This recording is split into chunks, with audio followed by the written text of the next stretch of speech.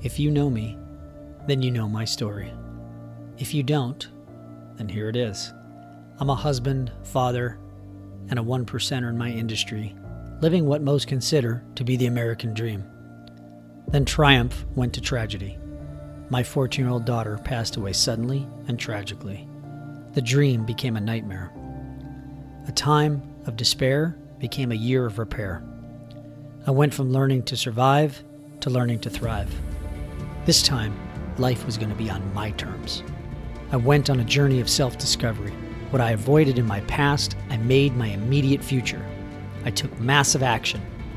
I decided to change. I decided to not be a victim. I made the decision to be the complete version of myself, which is what led me to create this podcast, The Daily Decision. Let me help you achieve your dream.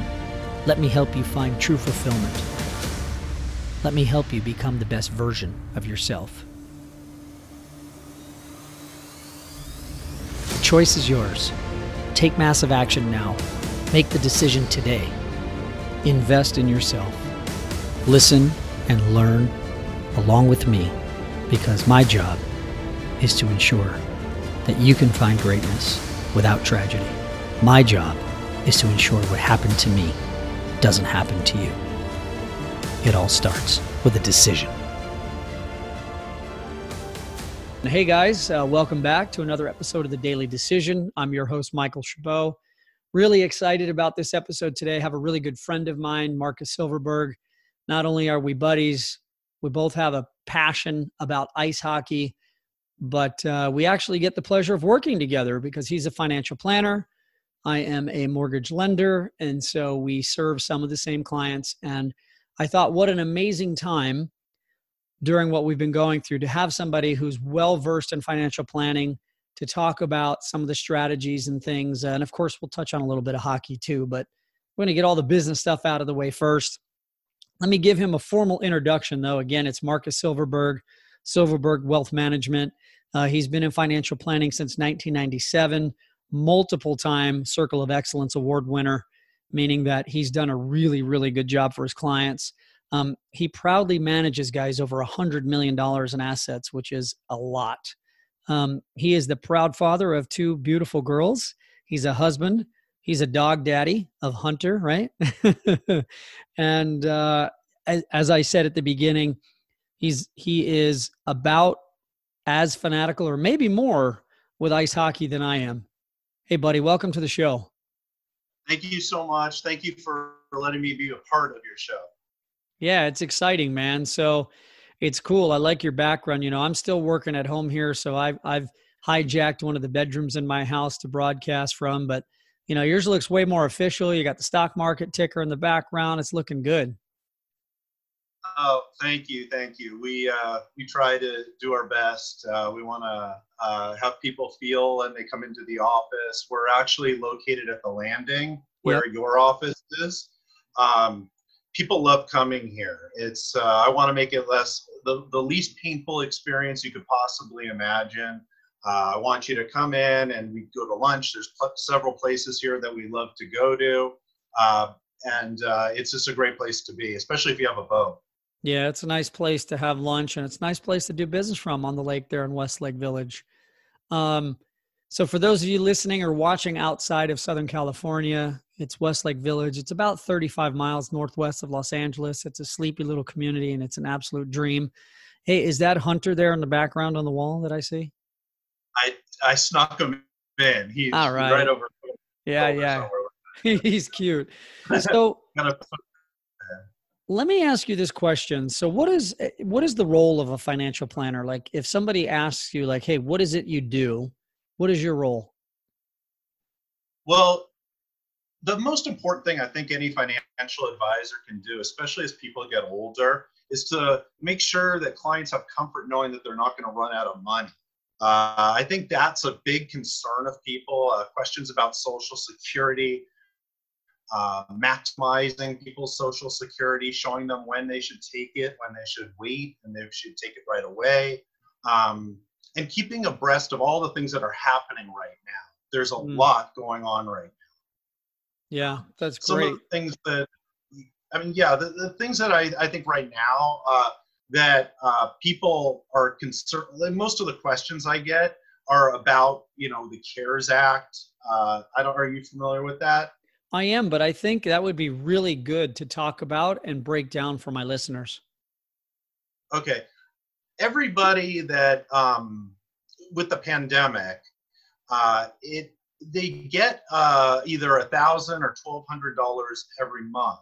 I'm sorry, actually one time, $1,000 or $1,200. The reason being is to help people when they stay at home.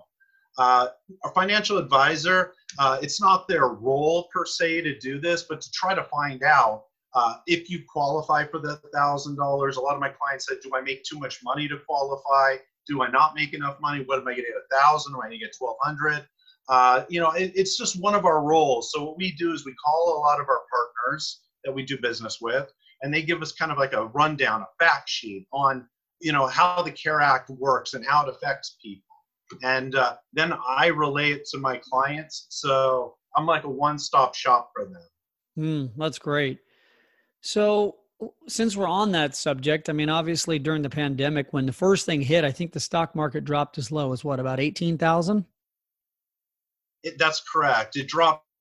I think it actually went into the 17s. But yeah, the thing about my client base, which I love about them, is I was able to speak to a lot of them. And pretty much every one of them, we relayed that we're sticking to a plan. And I didn't have that many people sell. I think I would have had a lot more if they weren't confident and convinced that eventually things are going to revert back to normal.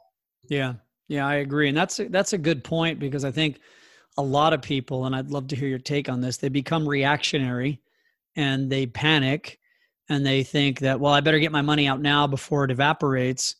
And in your experience, you've been doing this a long time, is that, it's a bump in the road and we have a long-term plan and let's stick to our plan. Yeah. Back in 2008, this happened. Back in 2001, this happened. This is not my first rodeo with this. I've seen it happen. And people that have had the courage to stay in there have been rewarded. That's good. So what do you say to a client that comes to you today? Let's say a new client that says, I'm concerned about my retirement, or I'm concerned about retiring.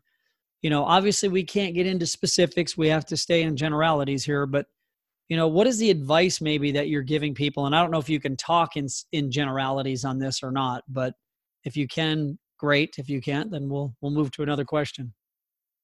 Okay. Well, I subscribe to a lot of services that help me plan. I do, a good job with it and I get a lot of accolades for it because I follow a system. I use ATS, which is a group that is out of Orange County, that they pretty much taught me how to do buckets of money, where some money is for your long-term money, then there's the short-term money, and then there's the money that you kind of invest into the day-to-day. You never put all your eggs in one basket, what I do is I systematically put certain amounts in different types of investments. I give people access to Allbridge, which is a unbelievable software system that allows you to track your investments very well. In addition, if you have accounts at other places, we try to move them together so you can then see everything you own. Yeah, that's awesome. Let me ask you this question. I don't know if you handle this, and I apologize because we've never talked about it. So do you assist clients with planning for college for their kids? Yes, we have a system we use didn't mean to mention a name, but the reason why I brought that up is because they actually are out of Alaska. If you invest or you're a California resident, you don't get any tax deduction for college planning. We do 529s. A 529 is an excellent vehicle to put money into that. When you put the money into it, it grows tax-free as long as it's being used for college. So we try to use age-based portfolios where a client is 1 years old all the way up to 18 years old. So it gets more conservative as as the client gets closer to college. Got it. Got it. Okay. And so then question for you is that when your client or your kid becomes college age, when your client's kid becomes college age and they want to pull the money out, are there any tax implications at that point? As long as it's being used for college tuition, room and board, and college expenses, no. Okay. All right. So we're going to pivot here for a minute and step away from the business. And I want to talk about you for a minute. So how did you get into financial planning? Well, that's a good question. My grandfather, who is like my idol, he was a very, very unbelievable person.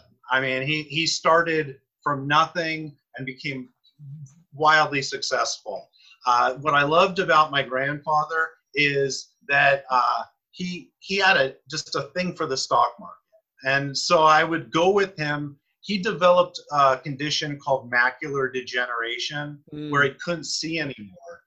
And when I was about 26 years old, I used to read him all the stock tickers and symbols all the time, write them down for him, go over them one by one, let him know how much money he made or lost in each investment. This is before the internet. It was really kind of a cool, and I always liked the little numbers and decimals going by the screen. I always was fascinated by it. I love that. That's great. It's funny. I always find that somebody usually finds their passion because they've been inspired by someone else. So that's really cool. Yeah. He was a great man. Terrific. So what are some of the let's say habits or things that you lean on to stay at the top of your game of your profession, right? Are there things that, because what I have found in interviewing different people from all different walks of life is those like yourself that are successful have specific habits, routines, things that they do consistently to stay at the top of their game. Yeah, that's important. When I meet with clients, I always want to know pretty much what the competition is doing. I want to know if people are being approached by different companies that are offering different packages. I always want to keep myself very competitive. But when it comes to learning and educating, being a part of the ATS network, which is the group that I subscribe to, they do have weekly calls that we do kind of speak. It's peer to peer. We talk about certain things that are changing in the market and keep us up to speed on what's going on. That's awesome. That's great. So you have basically it's a mastermind group and a mentorship kind of built in one. Yeah, it's something that I think it's important to be a part of because you really, as much as I want to be innovative, I do kind of stick to a script. All right, so I'm gonna throw out a disclaimer. This is just his opinion. He doesn't have a crystal ball. I just want to ask Marcus, where do you think the stock market goes from here? Well, it's important to thank you. It's important to know that having a long-term approach is important. I think I always buy something and with the intention of holding it for at least a year because you get the long-term capital gains if you sell it. I think that I'm always somebody you would call a perma bull, somebody who always feels the market is going to go up. I think that way because history, and if you see the chart behind me, history is it's always a place that you want to be invested in the market. I don't feel that, and I discourage new clients that want to jump in and be a client of mine if they just want to get in and get out. I think it's something that you want to invest, and you're thinking more long term. So long term, I think it's a good thing to be in. So, great answer, by the way. What would you say that some of the biggest mistakes are that investors make, before they come to you or when they've come to you and either done it on their own or worked with somebody else? What are some of the biggest mistakes that you see people making?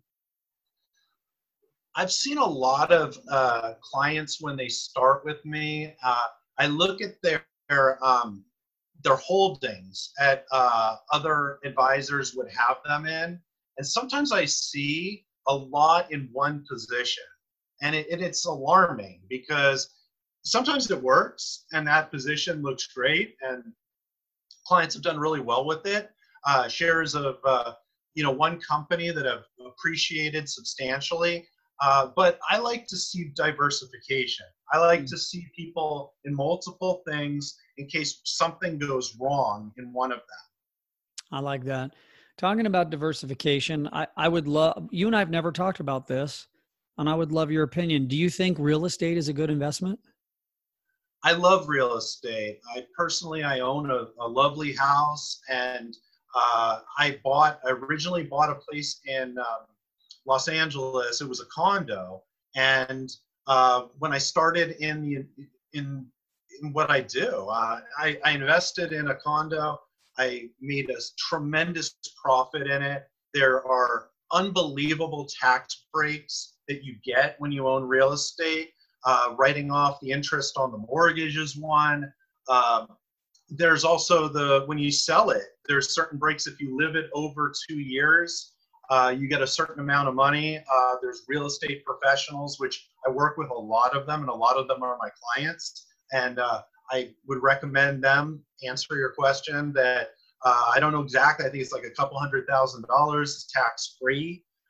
Any tax-free vehicle is a great vehicle to be in.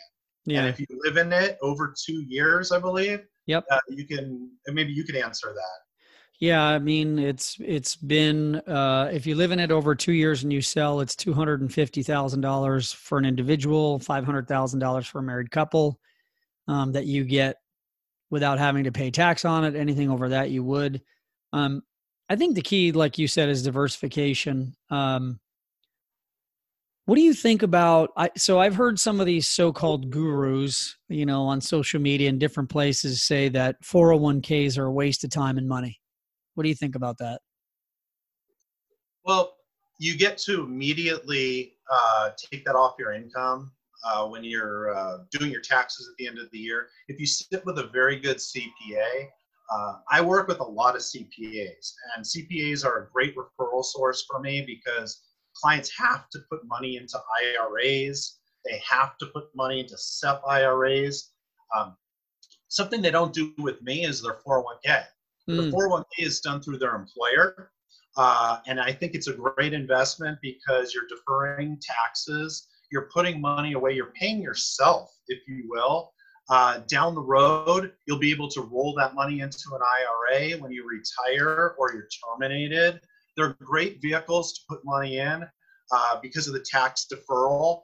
You can buy and sell within an IRA or a 401k, and you don't get a 1099. When you have money outside of an IRA in a regular account, if you buy and sell, you're going to get a 1099, and your CPA will not be a fan of you. That's never Tell my listeners, anybody who's listening who's not familiar with what an IRA is or a SEP IRA and the difference between the two. Would you mind? Oh, sure. An IRA, if you just break down the word, individual retirement account. Okay, that is something that people that don't participate in 401ks, they either do one or the other. If their job doesn't offer a 401k, they do what's called an IRA. And depending on your age, there's limits to how much you can put into the IRAs. The traditional IRA, you can put in up to $7,000 if you're over 50 years old. If you're under 50 years old, it's $6,000. The other thing is that there's another one that is actually a very good investment as well. It's called a Roth IRA. A Roth IRA is a tremendous way to grow your money as well. You don't get the tax break for putting your money into the Roth IRA, but it grows tax-free for you. And when you're 70 and a half, you don't have to take the money out. In a traditional IRA, they just changed it actually. It used to be 70 and a half, but when you're 72 now, you have to start taking money out of your traditional IRA. And a lot of clients are never a fan of it because it's treated as ordinary income, and they don't like that. We like it in the mortgage industry because we can use it as income when they have to start Right. taking those Yeah. distributions. Yes, those distributions come in handy when they're trying to qualify for a loan. They do. Who, by the way, have done a remarkable job for multiple clients of mine. They speak unbelievably high of you, and it makes me look good when you make me look good because you do a good job for my clients. Well, we appreciate that, buddy. And so let me ask you this question. So I have some clients that they sit on a lot of cash, right? 3, 4, $500,000 of cash. And I always say to them, like, why are you not investing? No, I like cash. I want to be in cash. If I need it, I can get to it. What do you say to clients like that? Like, what would your advice or your opinion be to them? Well, I think there's always a reason for somebody who says, I want to stay in cash. It could be fear. It could be they don't want to get into the market because maybe they had a bad experience before. For somebody like that, I do what's called dollar cost averaging. I put people's money in slowly. I put it in stages. I don't put it all in one time right away. This allows you to buy at different levels. If the market is high the day we go in first time, and then we wait a few weeks, and then we put some more in, and it'll be a little lower, and then a little lower. This allows you to buy at different levels where sometimes you can't really pick the bottom. So this kind of gives you an opportunity to just, and also get your clients' feet wet with it. They try to, they get into it and they go all in right away. It's always, it never works out unless you're buying at a perfect spot, and nobody really knows. Like you were saying, nobody has a crystal ball. You don't know exactly when the perfect time is to buy. Yeah. I mean, it's the same with us, right? Interest rates change daily.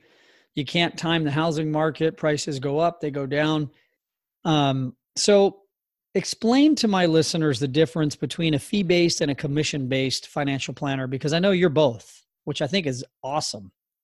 Yeah, that's an important question because a financial planner can get paid several ways. Some of them charge a one-time fee and then they manage your money. Some of them do what's called a commission-based, where per transaction, it comes out to a certain amount per transaction. And then there's also the fee-based one where you get paid an annual fee where you pay a certain amount of money, and you know what that it's going to cost you for the rest of the year. There's no surprises. You're in line and in step with the client. The more money they make, we make as advisors. So we're probably the most incentivized to make money for a client through fee-based. And I do use fee-based quite a bit as one of the investment vehicles that I do. We use it's called guided GPS.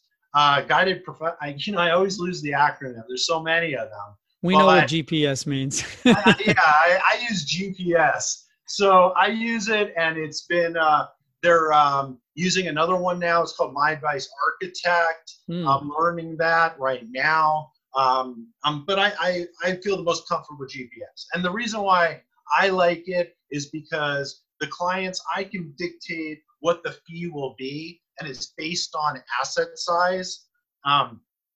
So if a client has a certain amount of money, it pretty much tells me how much the fee is going to be. Yeah, that's awesome. What is the most common question you're getting from your clients right now today during the pandemic? I think the most common question is, and it's something really, you'd have to be 110 years old to answer it, because that was the last time the pandemic happened. No one really knows. I mean, it's like, when's it going to end? When are we going to be able to return to normal? When are we going to go back to school for kids? The most important thing is that I do watch the news all the time, and I'm always keeping up with the most recent events. So I kind of know right now, if you ask me, they're saying California, it's July 4th.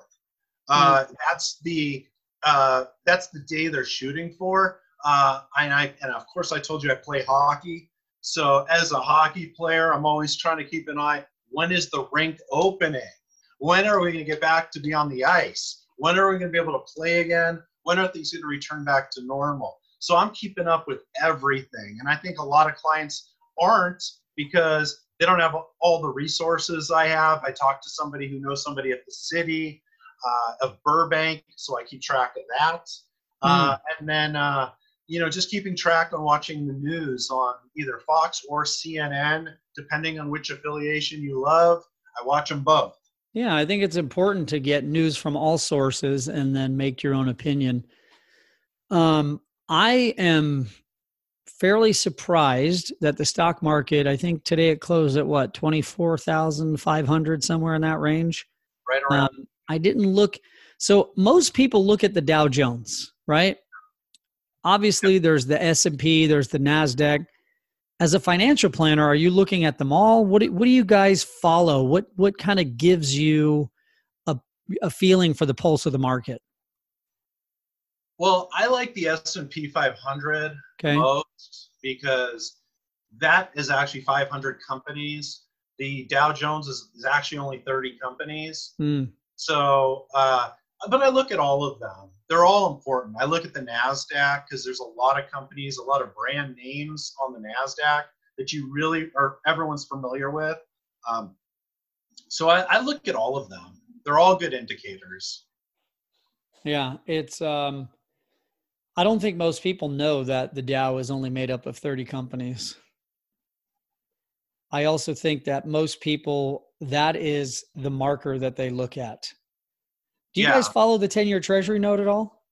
I do because some of the investments that I recommend, the rates that we offer clients are tied to the 10-year Treasury note. So it's important to know if that's ticking up or down.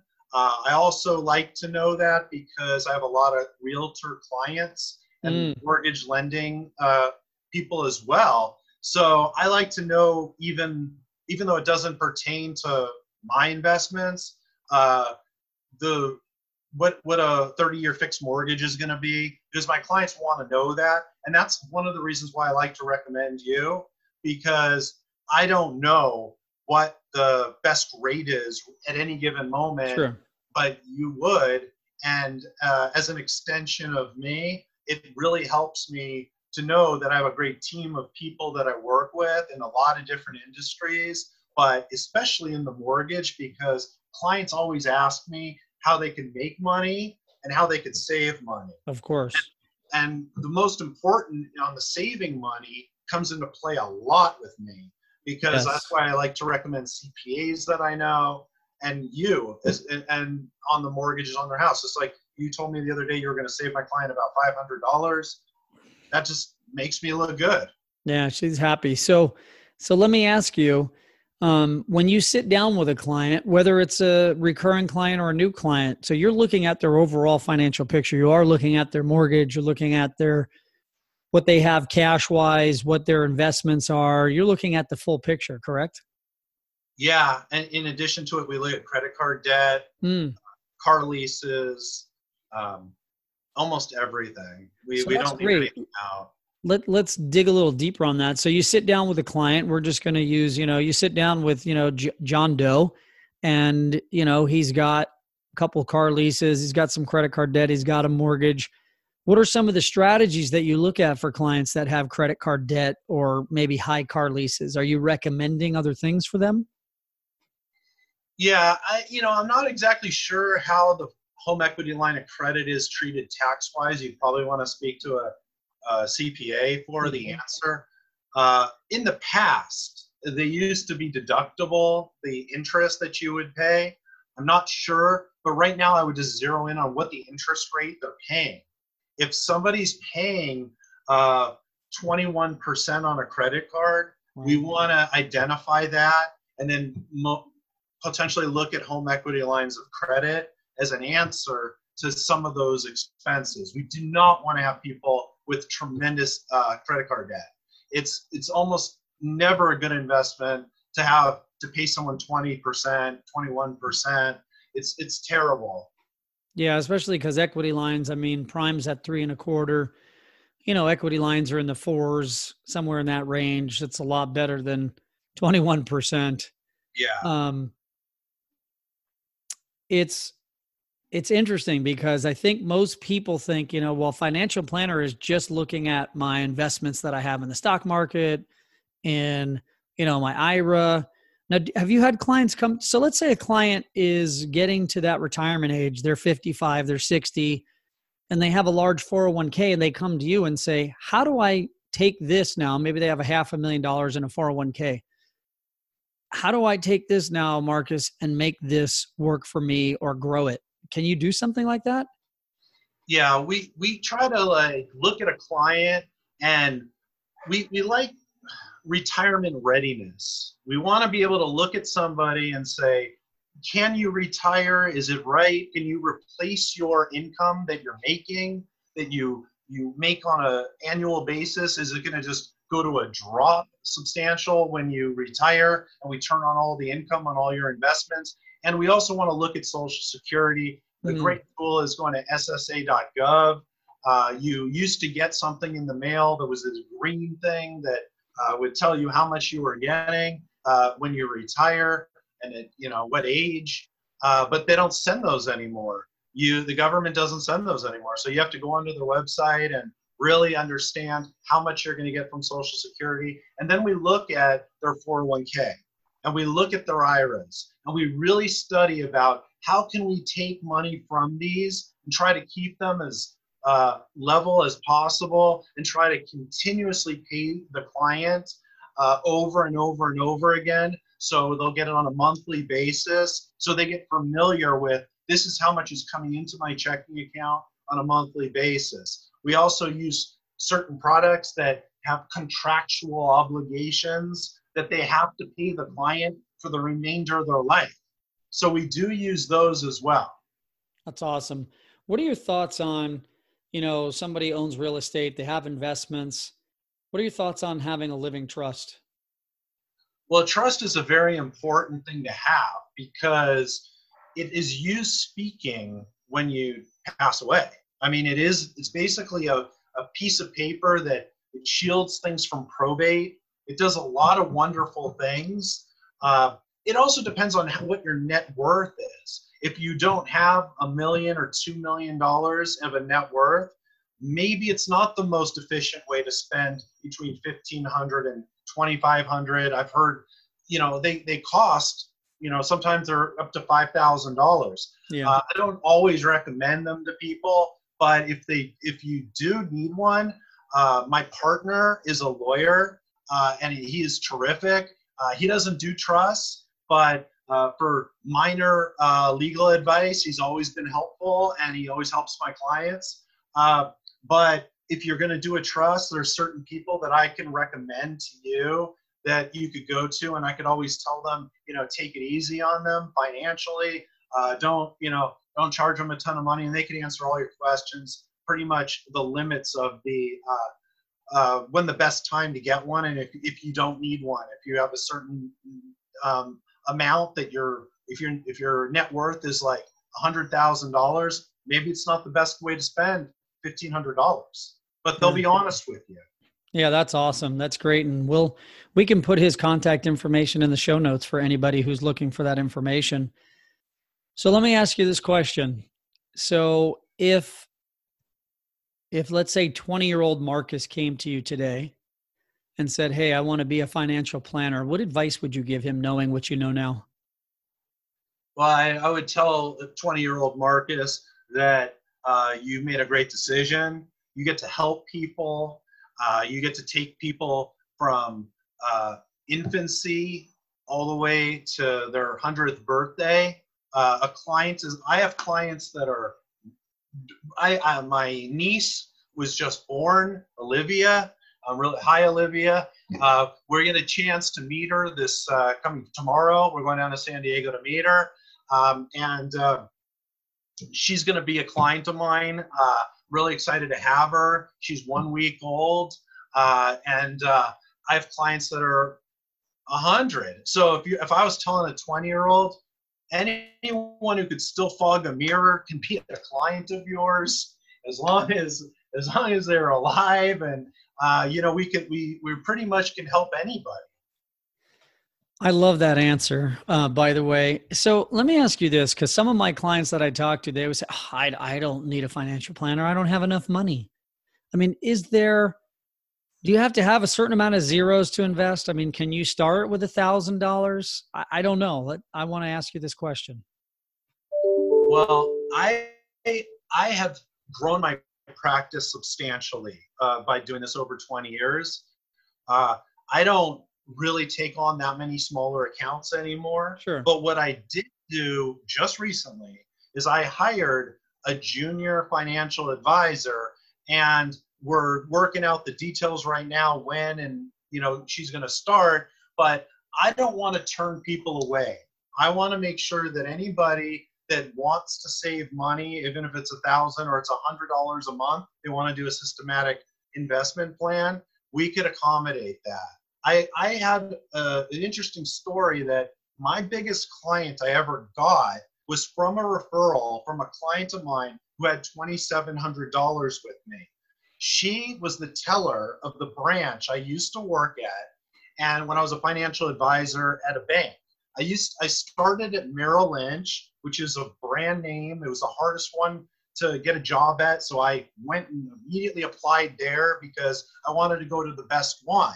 So I worked there for a couple of years, and then I just wanted an easier way to get clients was to work at a bank. So it's true. I would sit there at the bank, and the teller, who was a client of mine, a client made a deposit of over $10 million and said, "You need to talk to our financial advisor." And she was like, well, same reaction. You said, "Well, I don't know if I need to talk to a financial advisor." I met with them, went to dinner with them, and they became over a $10 million relationship of mine. And it's because I did not turn the person with $2,500, which turned into $2,700, away because I thought, well, I'm not going to work with somebody who has a little bit of money. You never know who somebody with a small amount of money knows. Yeah. So that's how I feel. Well, and what I love now is you have the capability of helping those people that don't have a lot to start, help them start and hopefully grow their money into something large for themselves when they get to their retirement number. And I'm guessing when somebody comes to you and they say, well, I mean, I know there is, but is there a sheet or is there a worksheet? Is there something you use that says like, hey, when you retire, based on what you said you want to do, this is the number you're going to need to have? It's a moving target because there's a lot of expenses that could arise. Yeah. When somebody retires, they look at their money that they have, and then they say, okay, if everything runs as clockwork, I need $7,200 a month. We could set themselves up for that. But then there's certain things like long-term care, which is something that clients hate buying. Yes. You got to twist their arms to look at a long-term care policy. But as clients get older, they start to get more vulnerable to certain diseases, and they get sick, and then they end up, 1 out of 2 people end up in a home, which is a scary statistic. And that could destroy people's accumulation for all those years. Yeah. They've been saving and saving and saving, and then they have to spend $10,000 a month to pay for an assisted care facility, which destroys people's savings accounts. Yeah. So I always ask people if they want to hear what it costs for long-term care. Yeah. So certain things that you need to introduce to your clientele. Yeah. So 1 out of 2 people, that's scary. And by the way, I own long-term care, didn't want to buy it, didn't want to spend the money, but decided I thought it was a smart investment.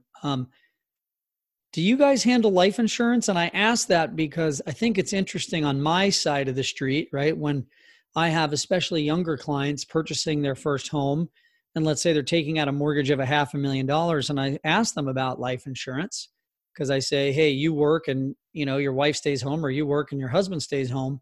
What if something happens to you? How are they going to pay the mortgage?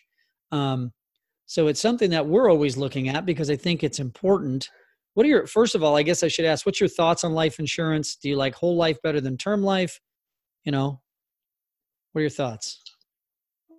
Well, life insurance is something that personally I own. I have a term on myself, one for my business and one for my house. I want to make sure that if something, God forbid, would happen to me, it's my wife, my kids, they're well taken care of. It is something that everybody should have. It's just how much should you have? You don't want to overfund life insurance. You don't want to put too much money in it. I've seen a lot of cases where people buy too much of it, and there's a lot of bad publicity about life insurance as financial advisors, that they're commission products, and they're more designed to sell, not buy. But done correctly, and I personally use term over whole life because that allows you to invest your other money into the stock market or mutual funds, different vehicles, as opposed to making life insurance your investment vehicle. And term is basically, it's less expensive. And I think there's what, 10-year, 15, 20-year terms, right? There's 10-year, there's 20-year. Those are the sweet spots of a lot of the life insurance companies. They're pretty easy to obtain. You just have to pass the physical. There are certain things that if they're obviously wrong with you, they will decline you. But I always think at least some life insurance is a good way to go. Yeah. I mean, most of my clients that I run into, they only have about 50,000 because maybe it's company provided. And like I said earlier, now they're taking on a mortgage of $500,000 and they're the only income earner in the home. And I recommend to them, like, hey, you need to talk to a financial advisor because I think it would be important to put a term life insurance policy in place. And I mean, it's pennies on the dollar, right? For a term policy. I mean, they're pretty inexpensive, right? Yeah. I mean, I've seen them as cheap as like $500 a month can get you $1 million worth of coverage. Right. I mean, or I've seen them $100 a month. It all depends on how you do physically, if you're preferred or if you're standard, right, depending on your health. I mean, that has a lot to do with what you'll be paying on a monthly basis. It's like a credit rating, but it's a health rating instead, right? Correct. Yeah. So the MIB knows everything. If you took certain pills 10 years ago, it'll show up, and they'll know that you need you have high cholesterol. I mean, you can't hide anything. No, but it's important to have. So let's take a step back from business now. By the way, thank you. This has been really, really, really good stuff. I think a lot of people. Well, this is my first podcast I've ever done. I mean, by the way, I've never done this. All right. I just want you to know, never have I done this. Well, you're a natural. You're doing a great job. And the one thing before we move on is I want to say that for those of you guys listening, Marcus does client appreciation parties. I've had the privilege and pleasure of having lunch with him and a few of his clients, and all they do is rave about him. This guy is friends. I feel like you're family with all of your clients. And I think that's awesome. That's awesome you say that. I do consider all my clients my friends. I love my clients. I go above and beyond. I do everything I can to help them. They are my purpose. If I don't have them, I don't have a business. So they are so important to me. Yeah. And what I love is, I talk about this with a lot of people. A friend of mine wrote a book. It's called Heart Leaders. And what it talks about is leading from your heart, putting people first. And that's definitely what you do. And I think it's admirable. And I just like to call out that quality and say, thank you. Yeah. That's it. I mean, you got to take care of them. And I put a quote in here. I always try to help my clients become rich, but not lead a poor life. I Mm, don't want them to. I don't want them to have all this money and do everything they did for their life and not have quality of life. Like, yeah. for example, I and you, we both play hockey, and during the pandemic, their business has been hit almost the hardest. They can't have people come play anymore. They No. can't have people do what they love. But aside from that, their bottom line, I mean, we always forget it's actually a business that they're running. They're losing money galore. And there was the PPP program that took you so far, but nobody has 2, 3, 4 months of reserves on their business to just continuously lose money over and over and over again. Yeah. So they started a program today. I noticed that they're giving money to a child or children who won't have the ability to pay for hockey. So I contributed money to it, and not a lot, but I put money into it. I donated trophies to the hockey rink. I just want to put a smile on a kid's face, and I think that would be something that I would want to. When I was a kid, I would want someone to do that for me. I love that, man. Yeah, people don't realize, especially in Southern California, hockey rinks are a losing proposition anyway, just because number one, it's so hot here and you have to keep the ice cold. Number two, the game is not as big here as it is, let's say, in the Northeast or the Midwest. Um, so yeah, these guys are really hurting and we need to do whatever we can to support them. During the pandemic, I have a lot of friends in our community that own restaurants that I've been trying to do takeout and support local business. Um, which leads me into a question I love to ask, which is what have you been doing to stay busy during the pandemic? I know now you're finally able to go back into the office, but what have you been doing? Not a lot. I mean, I keep track of the stock market every single day. I get up at 6:30, and then till 1 o'clock, I'm watching it. I have a lot of clients who are buying and selling different things. I know all these new names that I didn't know before the pandemic. I track a lot of different things. But I spend a lot more time with my children. I really, really, really got a chance to know them a lot better than I did when I was working, 60, 70, 80 hours a week. I love being with them. I'm really sad to actually that their school might not start till maybe September, and they missed out on a lot. And I know a lot of children missed out on their graduations. This has really been something, the pandemic. I don't feel like I was victimized as much as a lot of other people.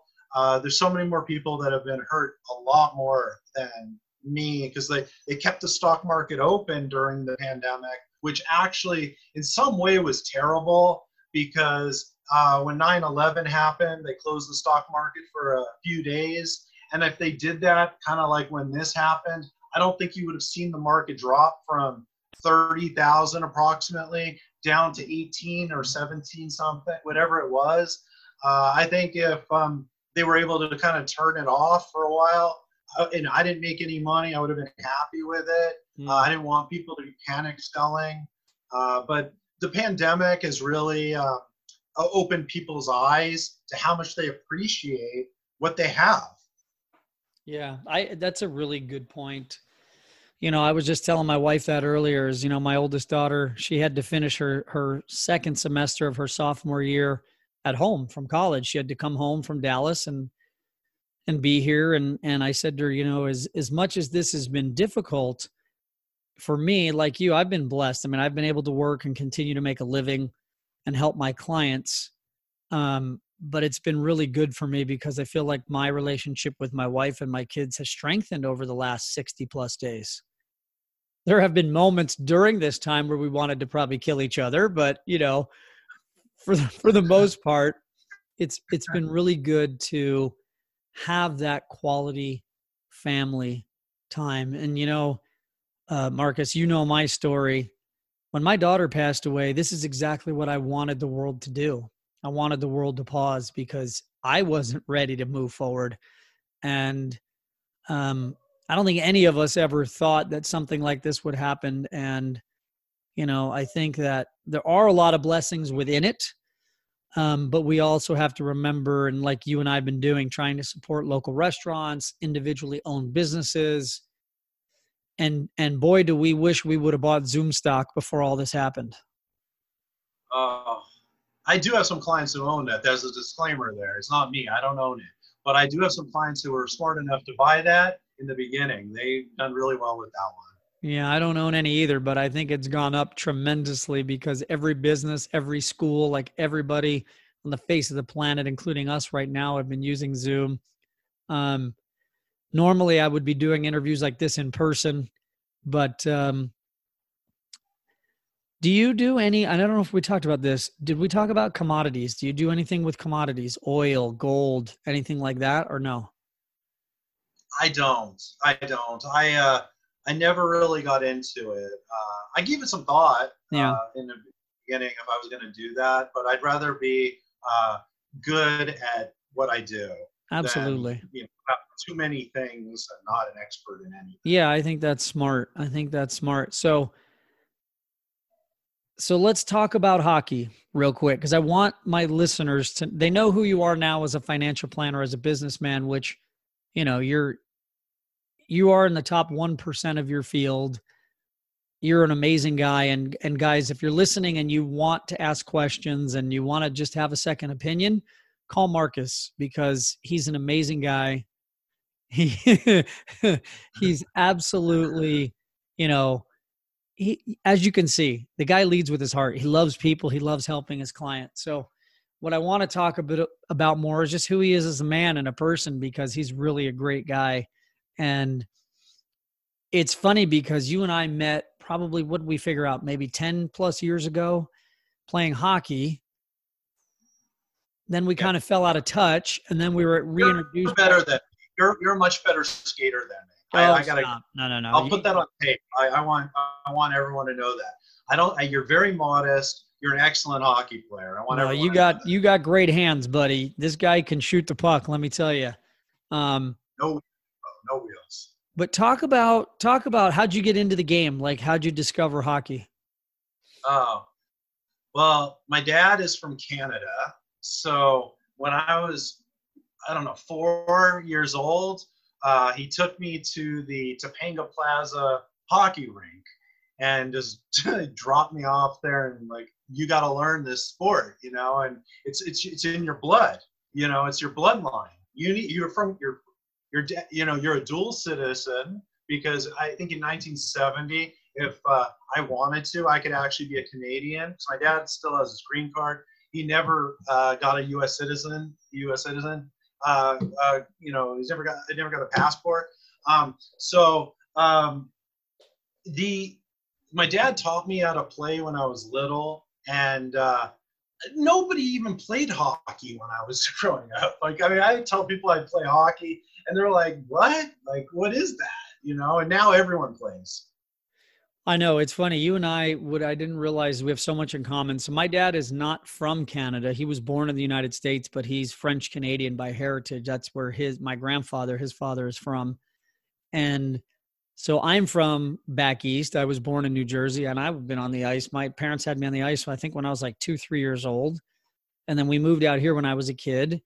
And I want to tell my listeners, so Topanga Plaza is a shopping mall that is in the San Fernando Valley here in Southern California. And they used to have an ice rink in the food court area, right? There was a rink there, and that's where we played hockey when I first moved to California. It was the coolest thing. So we played at the exact same place, and we're the exact same age. It's kind of strange. We probably played at the exact same time. We probably played each other when we were 4 years old. Probably. We might have even been on the same team, but yeah. You were much it's better than me probably then too. No, stop. It's such an amazing game, the game of hockey. And I think what I love about the game is it brings guys like you and me together. And there's a brotherhood that people don't realize, like the pickup game where you and I met, which was at 10 o'clock at night on Fridays. I remember friends of ours would say, "You go and play hockey at 10 p.m. on Friday night?" And I was like, absolutely. They don't understand us, Marcus. No, actually, my wife's friends were joking, and they were like, "You really believe he's going to play hockey?"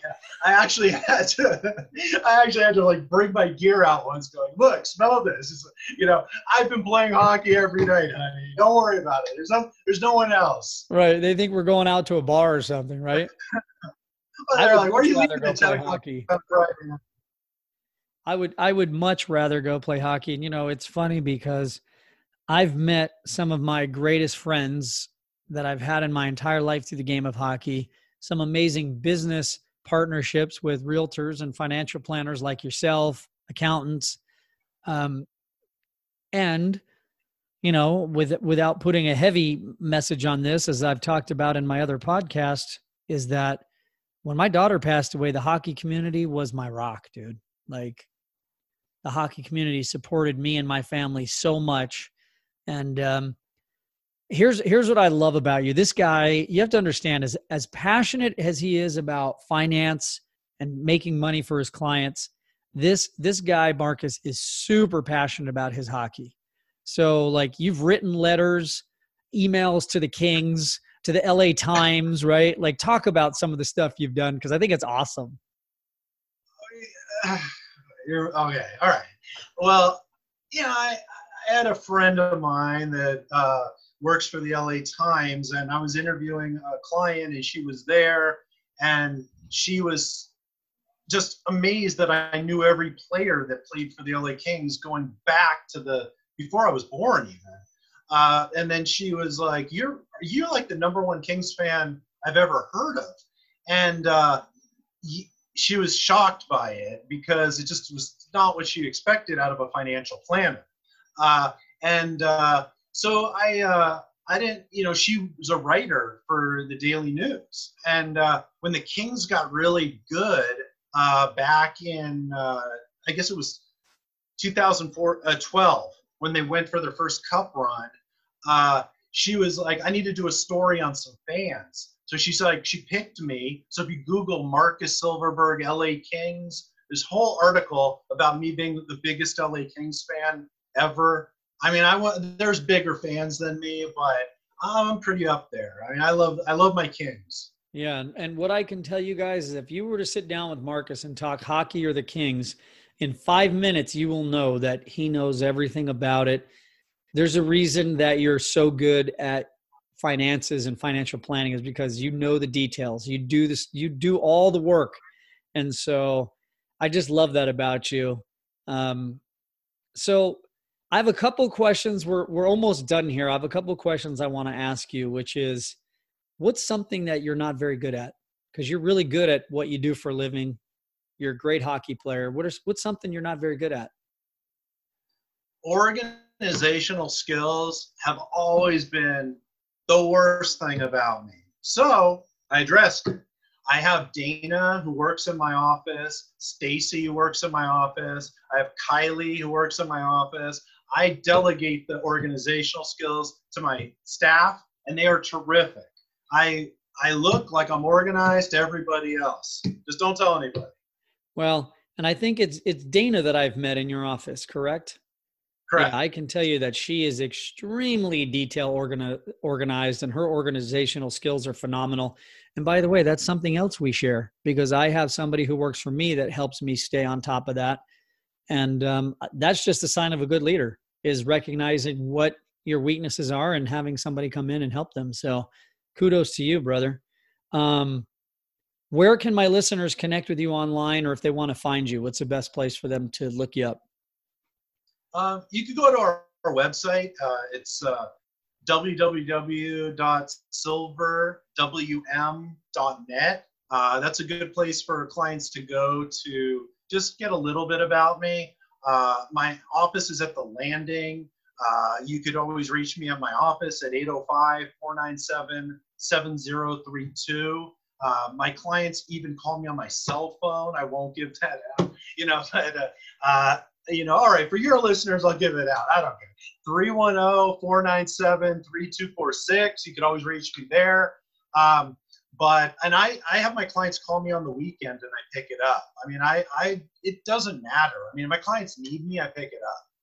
I love it, man. And we'll put all of that in the show notes. So anybody who wants to reach out to you, who wants to get a real honest analysis of where they are financially, I highly recommend you talk to Marcus. I mean, look, he's great at what he does, but you can see the guy's he's a great guy. He leads with his heart, and that's what you want. So last question before I let you get back to work, buddy, which is, what is the mark you want to have on the world and or your profession? Well, originally I wanted to say that I managed $100 million. That was like in my profession, that would be my professional goal. But I've done that. I passed that. I've surpassed that. So I have a new goal. I want to get to 250 million. So I would love to talk to anybody who wants to, take a look at what they got and see if maybe I could do a little better than what they look closely at your portfolios, look closely at what you're paying right now. Maybe I could do a little better for you than a full service advisor where they're charging you so much money. I can negotiate the rates a little bit better than possibly what you're paying at a top tier brokerage firm that, you're paying for all that overhead. I can help you maybe take some of that away. I love that. So let me ask you this. What would you say, or is there something that I should have asked you today that I didn't? No, you're a good interviewer. You asked me pretty much everything. In fact, more than I was even willing to talk about. I talked, you got me to talk about hockey. You got me to talk about my kids, my dog. You're terrific. Well, I appreciate it. I'm going to ask you one other question because I'm really curious. I have a list and I kind of go through them depending on the person I'm interviewing. What is a profession other than your own that you would like to attempt, or maybe that you dreamed of doing? Besides NHL? Hey, that's whatever, man. This is your dream, buddy. If I could do anything, I would have to want to play in the NHL, to play alongside probably now players that are playing now or in the past. That's your dream, man. Well, it would be in the past. It would be Gretzky, and it would be Dave Taylor. Dave Taylor when I grew up in Tarzana. Dave Taylor was my neighbor. Wow. I grew up going to Dave Taylor's house all the time, bugging him for autographs, bugging him for pucks, bugging him for sticks, annoying his wife. I was probably like 10 years old. I'm like knocking on his door. He's like, all right, I know it's you. I got it. He was a captain of the LA Kings, and he actually became the general manager of the LA Kings. And one time I remember I was at a party, I had a few drinks, and I actually called him up and I said to Dave Taylor, I want to play on the Kings. I could help them. They were in the last place, I think. They were just doing terrible. And I said, get me on the ice, Dave. And the Kings were out of it. The Kings were like in last place, and there was maybe 10 games left in the season where they had nothing to lose. I just said, put me in.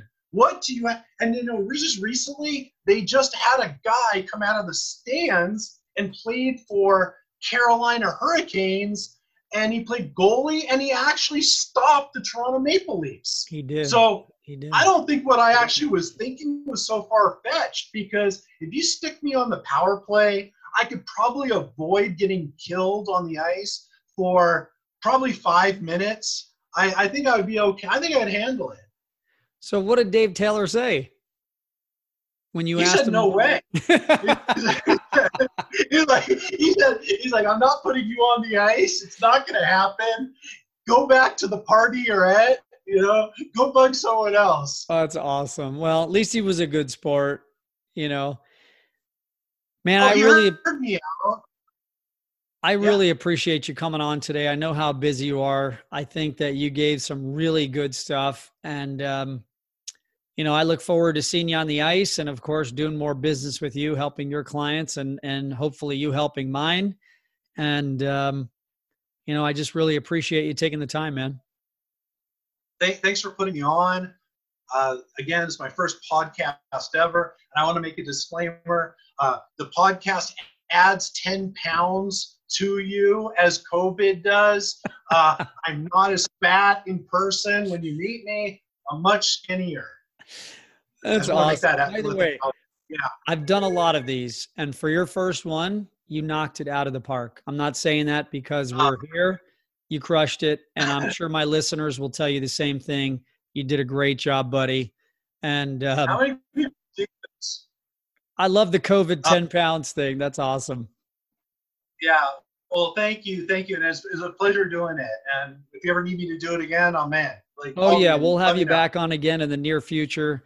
And maybe we'll do a live one where we can have people call in or ask questions about, different investment strategies or things like that. I know you got to run it through compliance, but maybe we could do something like that. It'd be a lot of fun. Yeah.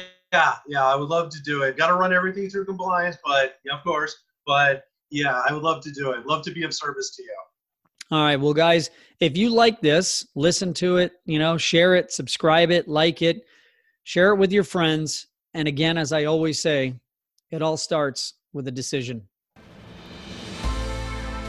Thank you for joining us on another episode of The Daily Decision. If you like what you hear, please do us a favor. Share it, like it, subscribe to it, tell your friends about it. And remember, it all starts with a decision.